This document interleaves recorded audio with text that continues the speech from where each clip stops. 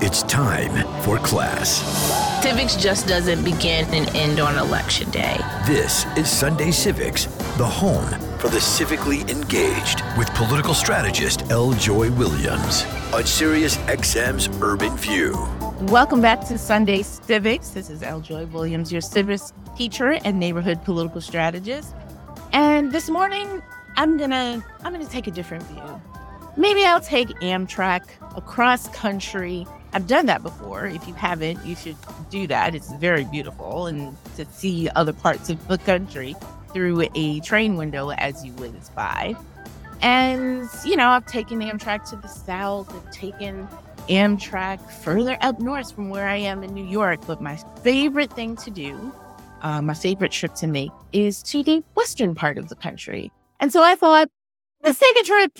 Let's go to the Pacific Northwest. Let's go to the western part of the country and get a different view than my urban, northern focused, big metropolitan sort of area.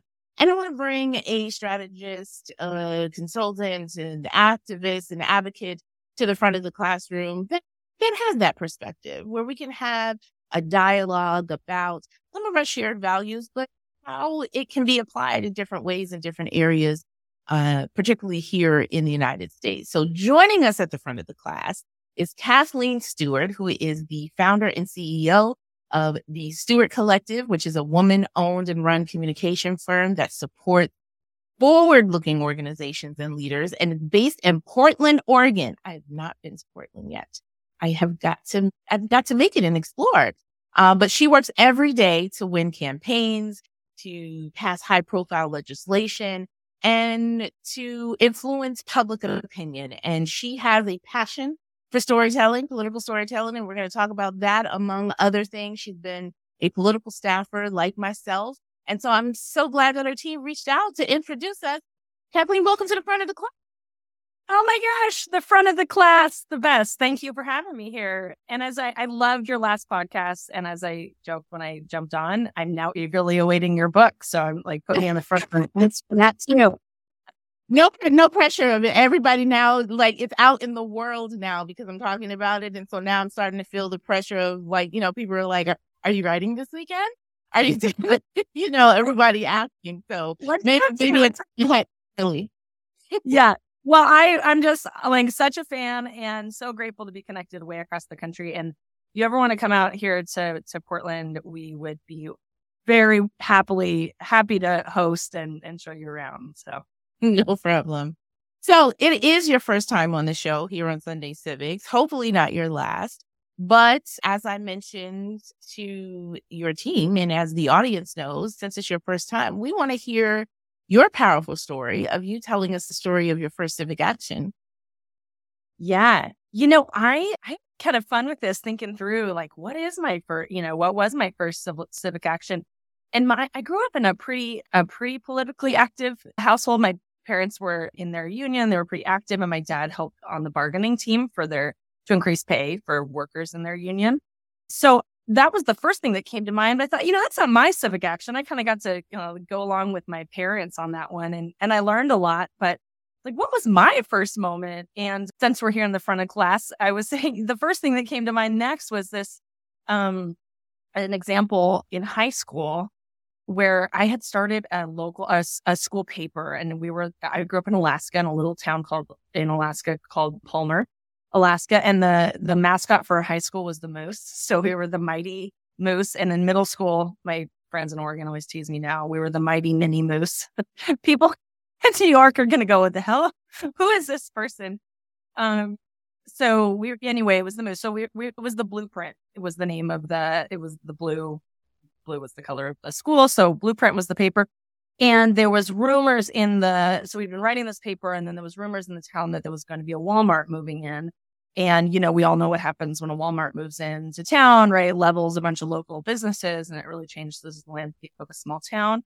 So I, probably talk about civic action later, just direct action. I wrote a satire saying Walmart's moving into town. They're going to be hiring high schoolers for $10 an hour, and they'll be sponsoring our our games and they'll take over the football team. It was all like satire, kind of taking it one step further. Like, now what happens when Walmart takes over? And we flyered the school with them, and it was like a blueprint bulletin. And it riled up the whole school and started this whole conversation in town about what would it be like if a Walmart moved into town. And I remember, like, just flyering and feeling like I was doing something direct. And the Walmart never did move into town. I don't know that necessarily stopped it, but it was my first kind of moment of like direct action and doing something that I was passionate about, right? Like raising the alarm about this big retailer moving in. So basically, you've been using words and telling stories for a long time, even before. I guess so. Yeah, when you put it that way, good. Yeah, fair point. This is probably in my DNA at this point. Yeah, absolutely.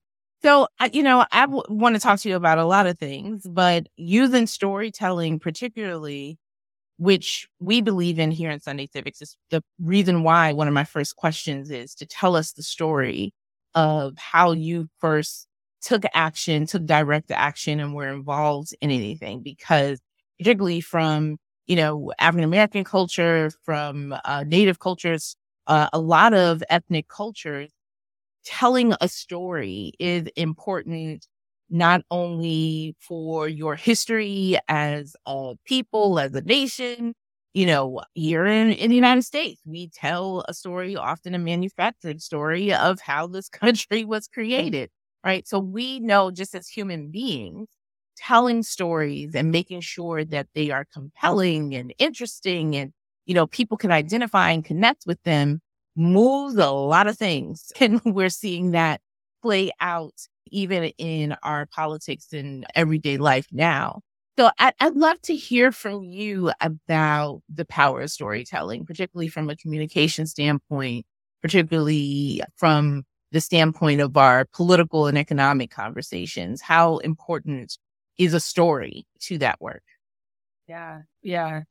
So well said. And I think the stories that we tell are, like you said, absolutely painted and described and built from our perspective or our lived experiences. And I just don't want to skip over into going, hey, here's how, the elements of storytelling in local politics, without acknowledging that what you said is so powerful, that who writes the story and who gets to be part of writing that story and who gets to be at the center of that story is really crucial to America moving forward and to what's going to happen next, and who gets to decide what the paintbrush is that we use to paint that story.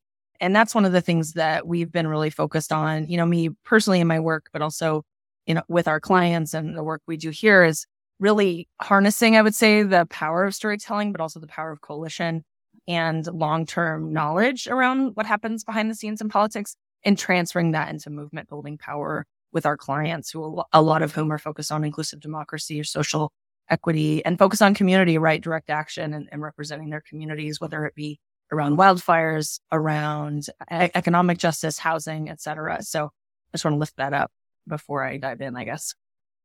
Yeah, I think, and, yet for us to pause and discuss that, because we often compartmentalize, and separate things. The power of my story and my family, is not connected to my politics or, to my beliefs. And I'm like, it absolutely is.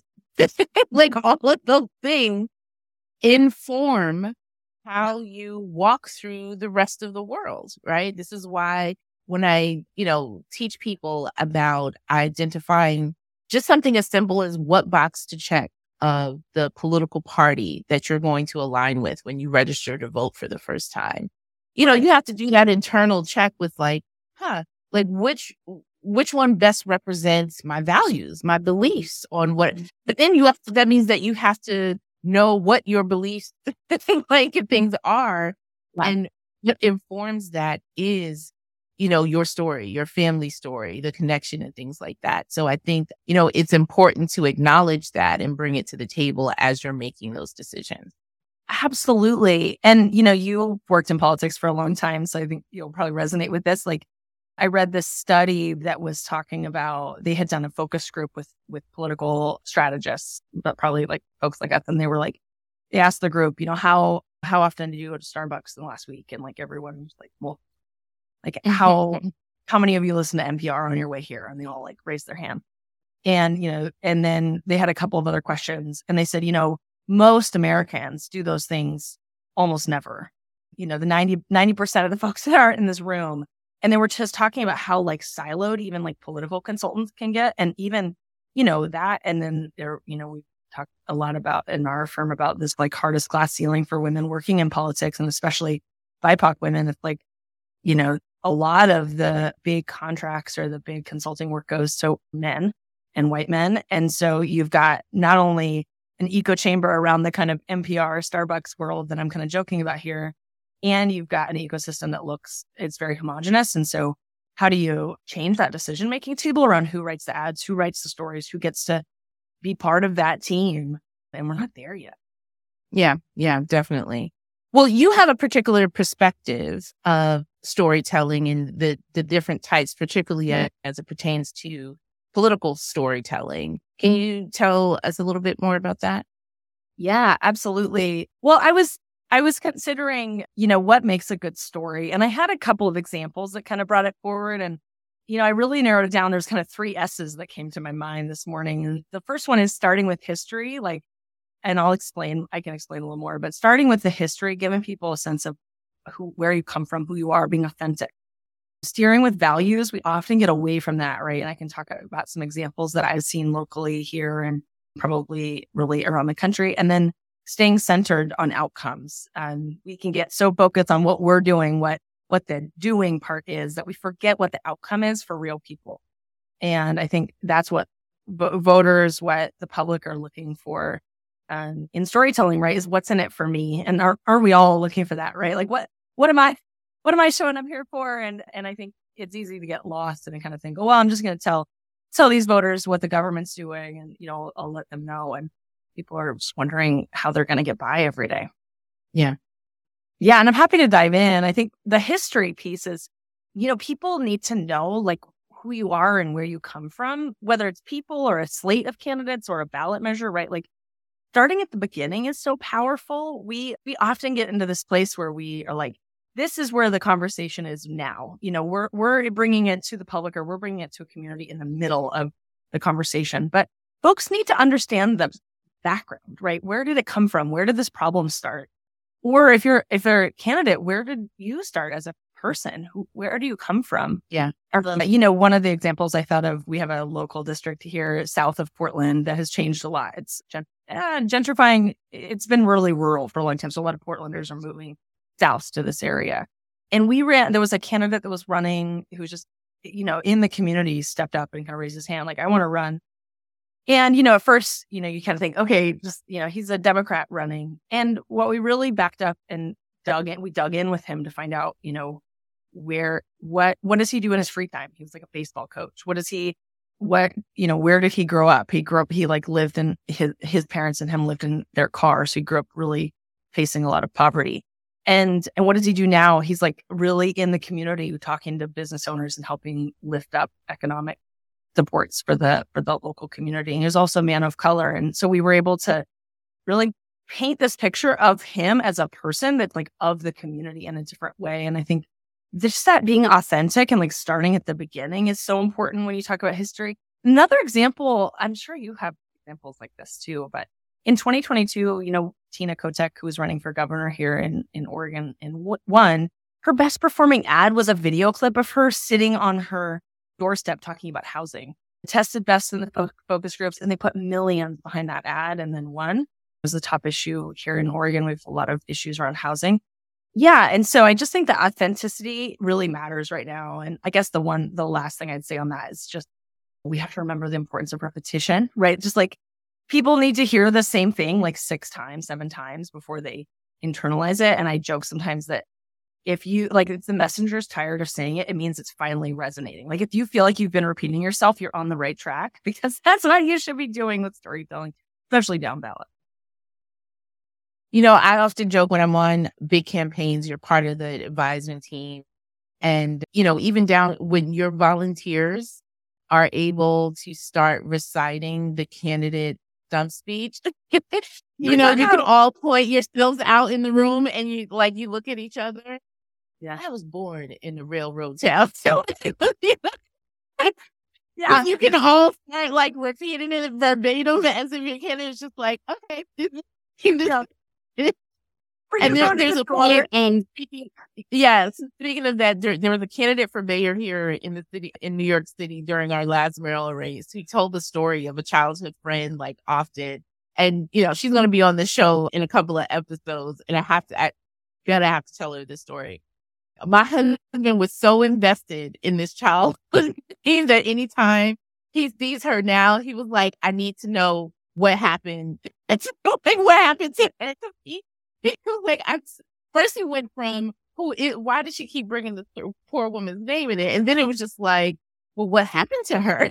He was like able to recite the story. And I was like, that means her message actually got through because you were able, you made a connection with it because you've heard it so often. But that's part of telling the story, right? It's like you want people to remember that, to have that in your context. Because it's not just a funny anecdote, right? Of like, oh my God, here he goes with growing up in a railroad town, or whatever again, as, Joe Biden talks about being a Scranton kid, right? But then what happens, which I'm sure, Kathleen, you as a tactician, you love for this to happen. What happened is then when an issue comes up, say you're, debating, a contract or a piece of legislation or what have you, what you have in the back of your mind is, well, Joe Biden's from Scranton. So, he understands, right? You have the messaging in the back of your head. Right? And you're evaluating it. You're like, oh, all of that context, all of that history, all of that narrative stuff that you thought didn't make any sense, that you thought wasn't connected to, are they going to pick up the trash on time kind of thing? You've now put into your evaluation of a major issue because you had that in the back of your mind. That's the connection you want to make, right, Kathleen? Yes, 100%. I worked on a couple campaigns now where our goal was like, introduce this candidate as a nurse. That was the line. And every sentence started with, as a nurse. We would kind of jump like, well, as a nurse, we need to go knock doors, or as a nurse. Like, it was so repetitive. And we were nobody was irritated because like, we all love a nurse, but it was so repetitious. And then by the, final month of the campaign, people at the doors were saying, oh, she's a nurse. I know her. She's a nurse. And I think as storytellers or candidates or like ballot measure creators, whoever, whatever you're working on, we're trying to be like a lot of different things. Like, right, we're all multifaceted humans. We want to be, but I think it's worth remembering, like, people just need to know a couple words or maybe even sometimes one word, like something like a nurse or being from Scranton, that might kind of tell people, paint a picture that kind of tells them what they need to know. And that's like when you get it down to one word, that's really powerful. And then I think of the celebrities that we use as Beyonce, like we all like, oh, the Beyonce, like you don't have to say anymore. Right. Yeah. All of the narratives come through within that. Now, I want to then turn to the last point you make about like not confusing with, yes, you focus on your history, your context, or maybe the history and the context of an issue, right? So that people understand, the context and history of an issue. This is the reason why we do a lot of historical perspective on Sunday Civics. So you understand how we got to the place that we are, either be it for a legislative issue, a political issue, or anything like that. But then you have to, at some point, make the connection to how it connects to the people you're trying to get to do a thing, whether they're voting for you for an elected position, whether, you're passing a ballot measure or just having an impact on the climate and the issue overall. I feel, using that as an example, the story that is being told about some of these books that are being banned, like in school across the country, the story they are telling them is that it is corrupting your child's education, or it's, right? And so it's made the connection, albeit a distorted one and a lie. It still made the connection of this is how it affects you, your children, your family, our neighborhoods, and the impact it has. So they tell, even though it is a false story, they tell a story that makes those points that you've mentioned. It tells you the history of it. this came from wokeism. This came from this, right? It tells you the value. This is not our value. You should have a say in your child's education. And then it tells you what happened, like what's in it for you, like education. So it hits all of the points you mentioned. Yeah, it really does. And I haven't worked on that particular issue, but what strikes me about that, I'm so curious if you agree with this. I don't know that our site has hit on the right values-based message to combat that. And I say that because, you'll see the and I think they're great direct action pieces. And I don't mean to discount the work that's going into them, but a lot of times you'll see stuff like, this is the banned book library or the banned book mobile. And, or, we're using their language. Like, this is a banned book, so we're here. And to a vote, to us, it feels empowering, us, in the echo chamber of progressive politics. But I think to voters, they're going, well, why was that book banned? Tell me more. And we haven't gotten yet to I haven't sat in the focus groups to know enough. What's the value proposition for keeping a book? Is it just knowledge, access? What's the one word, maybe going back to the why, the value? And the example that I wanted to bring forward about values is the marriage equality campaigns in Oregon. Anyway, we started 2004, the marriage equality message for 2004. Do you remember the early marriage equality messages before they started passing, state to state? It was all about, I heard someone last weekend describe it as all about hospitals, all about access to legal paperwork. It was all necessary and vital stuff. The way that a book not being banned is necessary and vital, the way necessary and vital sitting on a shelf to be consumed, probably more vital is, being access to your loved ones in the hospital or access to, the legality piece of it. But that was where that message started. But when it started to pass, at least in Oregon, when we passed it in 2014, that message, state to state, was love. That was the value. It was love, love, love. This is because of love. And that's such a powerful and potent, I think, example of values-based messaging and action. And maybe now I'm going back to that one word. It was so simple. It didn't have to be a sentence. It could just be one thing. And it takes some work to get there. But once you do, it's the whole package. Yeah. Well, we're going to take a break here. And then when we come back, I want to talk about activism in small towns. We are talking with Kathleen Stuart, founder and CEO of the Stuart Collective based in Portland, Oregon.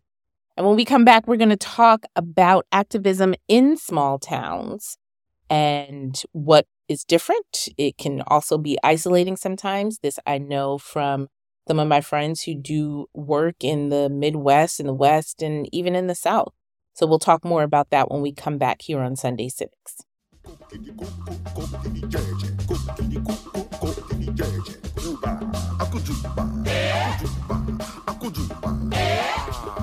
the wahala, all the problems, all the things that you think that you must do to start in this world. Like when the teacher, schoolboy and schoolgirl come together. Who is the teacher? I go let you know. Who is the teacher? I go let you know. Okay, welcome back to Sunday Civics. I'm Joy Williams here with Kathleen Stuart, who is the founder of the Stuart Collective, a woman-owned and run communication firm that supports forward-looking organizations. She's based in Portland. We are talking about the power of storytelling, at least we were. But now I want to talk about activism in small towns, because if you are not from a small town, if you don't have any context or anything about what happens in small towns, your view may be from Little House on the Prairie, or from what you see on TV, or, politicians or other folks telling you what is happening in small towns if you don't experience it yourself. And so, Kathleen, we've talked about before, the perceptions of rural America and how that impacts people's view of what happens in rural America, in small towns, what middle class is, what poor is, it's all relative based upon where you are, where you live, the experience, and all of that. But what's interesting is that for activists who are in small town areas, they may not necessarily have access or resources or the same level of connection that, say, we do in a town like New York, in a big city like New York City, where you have additional resources and things like that. And so activists have to be a bit more creative in how they engage in that work. Can you talk a bit about that? Absolutely. I have so many thoughts about this, but as you were talking about how isolating like small towns can be, I wanted to lead with this thing that came to my head, which is that advocacy and community action in small towns can be very isolating, especially now with the polarization that we see between progressives and conservatives. I think, often I speak with folks who are living in rural towns who are doing progressive activism, and the first thing they say is like, I'm all alone. And it can feel really scary. And it can feel, like you said, it can be very isolating. There can be less support. And I want to call out that there are a lot of kind of anti-democracy actors and bigoted actions that are happening that specifically target leaders in small towns for taking a stand. Say, they'll target a librarian or target a woman of color running a state agency, or target, the experiences of folks who are doing this work can be really difficult, and it's not the same for everyone. And so I wanted to lead with the thought that, that's not just self-care, but seeking support, seeking community, building the community around your activism, like it's part of your activism, is really important, because it is part of the continued work, right? Is the community, the support. Very hard to continue when you're in these environments without the kind of community and support that you need. So I wanted to lift that up. It feels more important now than ever for that to be front and center. You know what it reminds me of when I travel, go to other areas that have NAACP branches, and, folks are asking about the work that we're doing. And then I hear about the work that they're doing, and they kind of give the landscape, right? They'll say something like, for instance, when I went to Iowa, the Iowa NAACP, a lot more diverse in terms of race than here in New York City. Right, because it's also just not a large Black population compared to New York City, right? And so the way in which they tell stories, engage in campaigns, and seek community and connection is different. Same thing if you have much micro community.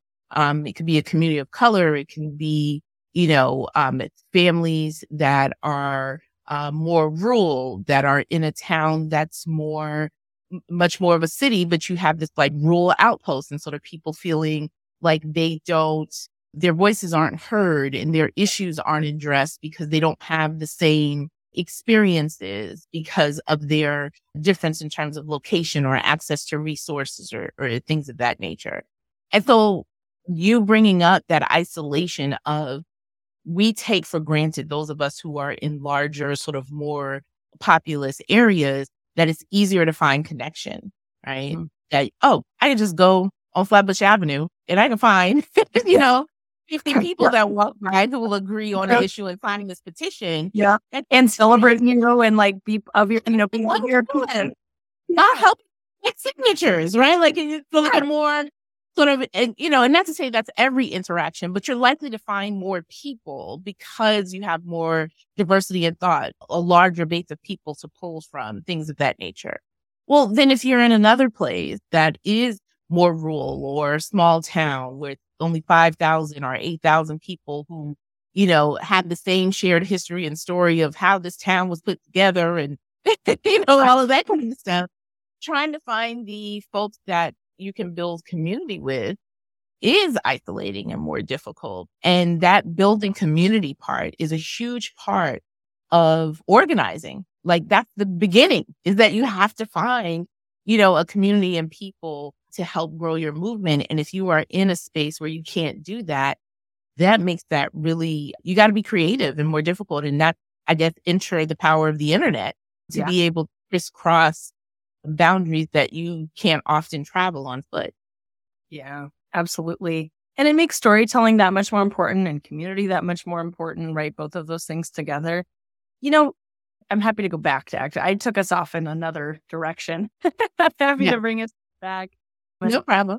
Yeah, I think, in small town activism, listening and like finding community can be really impactful, right? Like that step of hearing from community. And we have organizations in Oregon and there's all over the country doing this incredible work of like focusing on community, lifting them up, listening.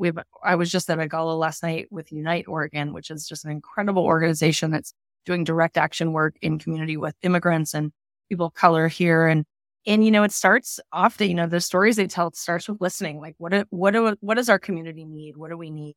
And that allows them to go forward to advocacy in local areas, but also at the state level with much more power because they know what their community needs and they're able to bring those stories forward. And that engagement and the volunteerism is so much deeper.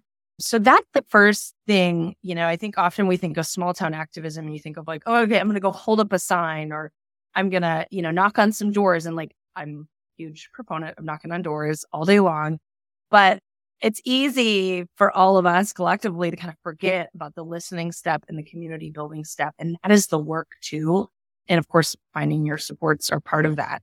But I think that can really build up a much stronger movement long term and bring forward stronger stories as you tell the story of what's happening in your community. When we did the conversation about rural America, one of the things that our guest brought up is about the story that is told about rural America from the media perspective. What do you feel from media perspective, right? What we see on the news, what's on 2020, what sort of the messaging from there. What is gotten right about small towns and what is myth making?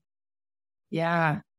My gosh, so much, there's just been books written about it and coming, I'm, like I said at the top of our interview, I'm from a really tiny town in Alaska. So the thing that strikes me is that I think sometimes get right is the identity of small towns, right? The pride that comes with a small town kind of that crosses party lines. Like there's a lot of kind of pride in place and pride in community that sometimes folks will touch on, but other times we kind of skip past it and think, we move on to like, well, that's kind of a, something other, right? It's like a small place, a rural place. And now I live in a big city. I'm, 5 minutes from downtown Portland, which has been in Fox News every week since Trump was in office. So, I love living in an urban center, but I think I still, when I go out and we knock on doors and we talk to folks and run campaigns in really rural areas, I'm always struck by the pride that's there. And I think as progressives, sometimes or just in general media, skip past that and move on. And are you familiar with the winning jobs narrative that's been rolled out recently? No. Yeah, it's just brilliant work. There's a woman strategist leading it who does a lot of Latinx work in the South too. And I just was in a presentation about it. So I just wanted to bring it up because it's all about focusing on the outcomes for people. That's at least my big takeaway. And she taught, they did numerous focus groups and polling and all sorts of stuff. And it's available online. And I think for folks running, one of the things, down ballot, you're often without resources like polling and focus groups. And you kind of think, where do I get the right messaging to make sure this sticks? So I can tell a story that actually resonates. And that's a great place. It's just available online. So if you're talking with folks about economic issues, you're talking to them about working issues, or folks dealing with, issues that are around working people. It's a great resource. And she really talks about, centering and leading with working people and making them the heroes so they can hear that they're the priority, and positioning government in a supporting role. So we kind of center personal agency, if you will. And finally, I think just the final note about that is that people want government and their, government entities and politicians to support them, not do things for them. So when I talk about pride and like identity, there's a lot of pride in contribution to the community. There's a lot of pride in work. And, an example is the child tax credit. We on the national stage talk about anti-poverty, right? Or an example is like we cut child poverty in half. But the flip way to say that she focuses on in some of her focus groups is you could instead say supporting working people. And one of the focus group lines was allow people to afford childcare so they can work and take care of their families. And a lot of times, right, even in local activism, we're talking about what we did for you. We're here to help you. The government, the politician, the person, right? But like when you're focused on outcomes, like it's not about you, the politician or the campaign. It's about the people. It reminds me of that. It's about the people it impacts and the pride that they feel and how you lift them up. And always making it about the community is going to always resonate with you more. I have that "You think the song ain't about you, don't you?" song stuck in my head. How to Lose a Guy in 10 Days from 20 years ago. But that's what I think of is like centering outcomes and talking about what it gets done for people. Yeah. And it's an important distinction to make, even as you are able to bring more people, no matter their political party, right? Because I feel like if you focus on what we've done, you then trigger people to run to their respective corners, right? And to support, how to support, this. But if you say, similar to, and I'm sure you've been in focus groups there, the difference of if you tell people, to allow people to afford childcare or healthcare so that they can do that. So it's like, oh yeah, I agree with that. It's hard to get people to not agree with things when you focus on the outcomes, as you mentioned. Like people will agree with that. It's just like, don't you agree that everybody should, eat children should be able to eat so that they can grow? Well, yeah, of course. Nobody's against children eating. I hope not. Totally. Yes, right. Like you're focusing on what it does for them too. And like everybody wants their kid to be able to eat 3 square meals a day and not struggle to put food on the table. And so it hits home for people in a way that like, that's something I can stand behind, that you get what I'm dealing with here. And economic struggles are real right now, right? At all sorts of places around the country. Like people are really, there's a lot of economic stress. And so, finding a way to speak to that. And then, I was just thinking about the impact of direct action, like knocking on doors, but also looking for ways to kind of make an impact in moments. One of the things we did here is we're working on a bill focused on securing overtime protections for farm workers, which actually is exempted. A lot of around the country are still exempted. Farm workers are exempted from receiving overtime, which I think I know it's part of a racist exclusion that started a long, long time ago. And we passed a bill here in Oregon to stop that and ensure that they're, entitled to the same overtime pay. And during that campaign, we'd been lobbying and knocking doors and organizing and all the things, right? We had the storytelling, but like right in the midst of when it really mattered, we got a spotlight and shown Si Se Puede on the Capitol building and took pictures and sent it to press. And it would like, that just like little direct action, right? We weren't like tying ourselves to anything in that moment. You think direct action, but sometimes those moments can make a big difference when you're doing local work. Yeah. So because of that, and mentioning those examples of focusing on the outcomes, one thing that is often said about those who are on the left, primarily Democratic candidates or progressive candidates, I hear this every election cycle, whether it's a national election, a state election, a local election.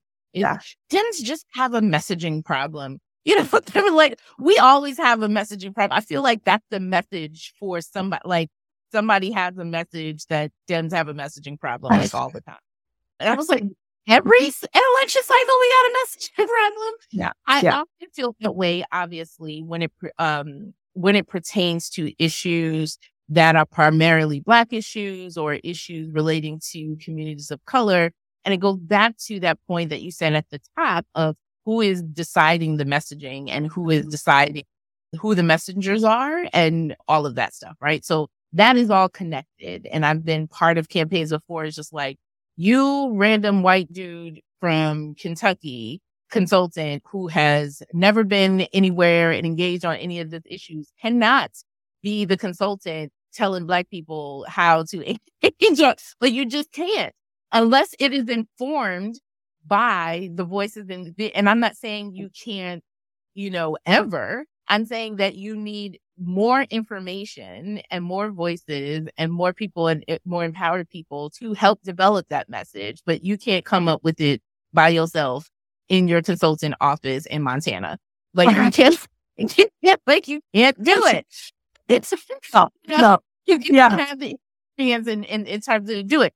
And it's fine to say that, right? It is fine to say, I do not have the experience, the context of history, the thing or whatever. And so I have to bring people to the table that do in order for us to develop a message that would resonate for us to win. And I think that's what, I've seen it in the room, right? Like, random white guy immediately goes red and tells me why I've been doing communications for 25 years and I don't have to come from the community development. Right?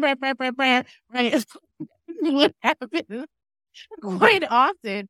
And it was like, we're not saying that you're not a professional. We're not saying that you haven't.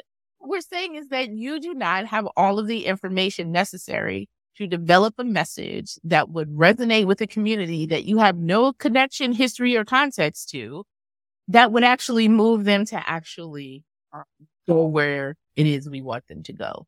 And so if you have a plan of how you're going to bring those things together so that we can develop a message to do that, then let's put it together. But you can't tell me this is the plan, go out and do it, and you ain't got no influence, no impact, no nothing that people would be impacted by.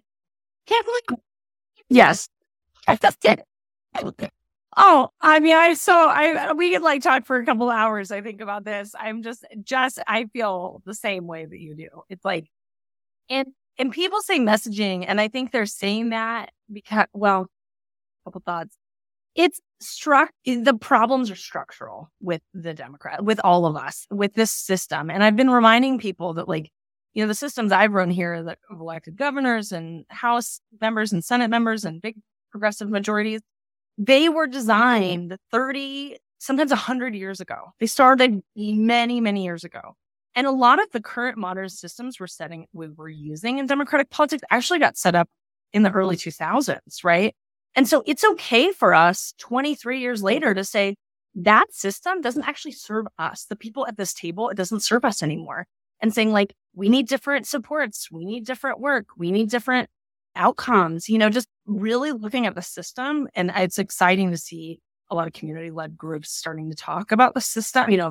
Folks have been talking about the systems for a long time, but when you're finally diving into what is a campaign structure that looks like, that actually elects women, actually elects people of color, how does that support people differently? How does it lift them up differently? I think that's really exciting. And yeah, I was just chatting with somebody who, these consultants make money at the end, right? You make money in those final month and a half of work where you got media flying every which way and you have millions of dollars moving around.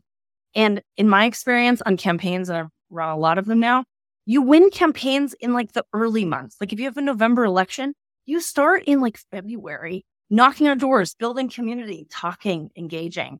And that is all discounted by the fact that our money in politics starts in the last period. And so if you had folks who were valuing the whole process, the whole community, engaged in some way or bought in, and the whole community beyond you and I sitting at the table and waving our hands and saying, hey, there's more to this story than, this final little piece, then we might be having different conversations and having different people at the table. But as it is right now, I think, I tend to think our problem is structural, not messaging. We'll be right back with more of Sunday Civics. How can it be that you love the most unlovable part of me? How could you see your life was the only gift I'll ever need to be free?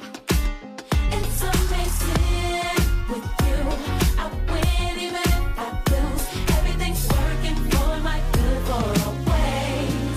Come on, he says the name. Oh, what a happy Sunday. It's your host and civics teacher, L. Williams, and we have been talking to Kathleen Stuart, who is a strategist and the founder and CEO of the Stuart Collective based out of Portland, Oregon. And we've been talking about small town activism, communications, and telling a political story. So, Kathleen, those who are listening, not everybody who's listening is going to run a campaign, sort of be a tactician on a campaign, but they may want to use a powerful story to move their elected official to address an issue locally. They may want to use a powerful story to move the governor on budget items, right? Like, let's switch this from, your client being the elected and trying to get somebody elected or an impact, thing like that, and switch this now to the constituent focus, right? Where are trying to bring attention to or engage in an issue that may not be part of a large jobs justice campaign, national, whatever. It's just, we just trying to get the trash picked up on a regular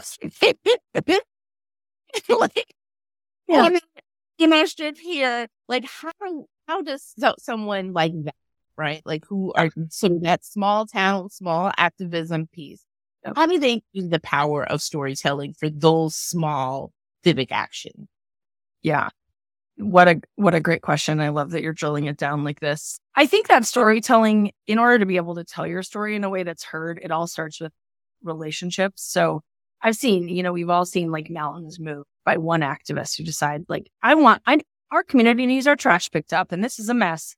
And I'm not stopping until it's fixed. And the most successful ones are the ones who are like, in my experience, and, the ones like going and sitting down in front of the office of the people who are making decisions and like introducing themselves and saying, hey, this is my problem. And I'll be back next week. Like, I'm going to keep showing up. And the second one is, again, talking about impact, right? When you're talking about story, you're talking about storytelling, you're talking about how things, how things are happening in the community. Talking about impact is going to be, how it's impacting the community, how it's impacting you, and finding other examples and stories. An example here, right here locally in Portland, our Portland Association of Teachers, our teachers union here, is negotiating a contract. They've been without a contract for 3 years. And so they're looking, to take local action to say, hey, we want a contract, we want fair pay, and we want some other protections. But one of the things that they're asking for are heat controls in the classroom. So you could talk about heat controls all day long, right? But the way to flip that to talk about storytelling, to illustrate my example of impact, is that the impact on students is that our classrooms don't have air conditioning like our neighboring areas do. And these classrooms climb beyond 90 degrees in the afternoons, especially in areas in East Portland, in North Portland, where there's not as much tree cover and there's no air conditioning, and these buildings were built 100 years ago. So the impact is that students' outcomes are affected and their health is affected. And it's an equity issue in our city. And so I think talking about, lifting up the community that's impacted by this, but also folks who can speak to that, right? Doctors, parents, kids, and really focusing on the outcome, and then making sure that you're raising it for the people who are decision makers, and knowing that, teachers, in this example, teachers are here and they want to make sure that this is protected for kids. Yeah. Well, Kathleen, thank you so very much for making time for us this morning. Eljoy, you're brilliant. Thank you for your time and for your leadership on this podcast. And I'm really excited to have talked to you today. Thanks to all of you for making it to class this morning. And thanks to Kathleen Stuart for stopping by. I'll be back next week with more information, lessons to fuel our collective civic journey. Until then, keep educating yourself, engaging and empowering not just yourself, but those around you. Tell an interesting, compelling story. Together, let's create ways of civic action that transform our communities. See you back here next Sunday.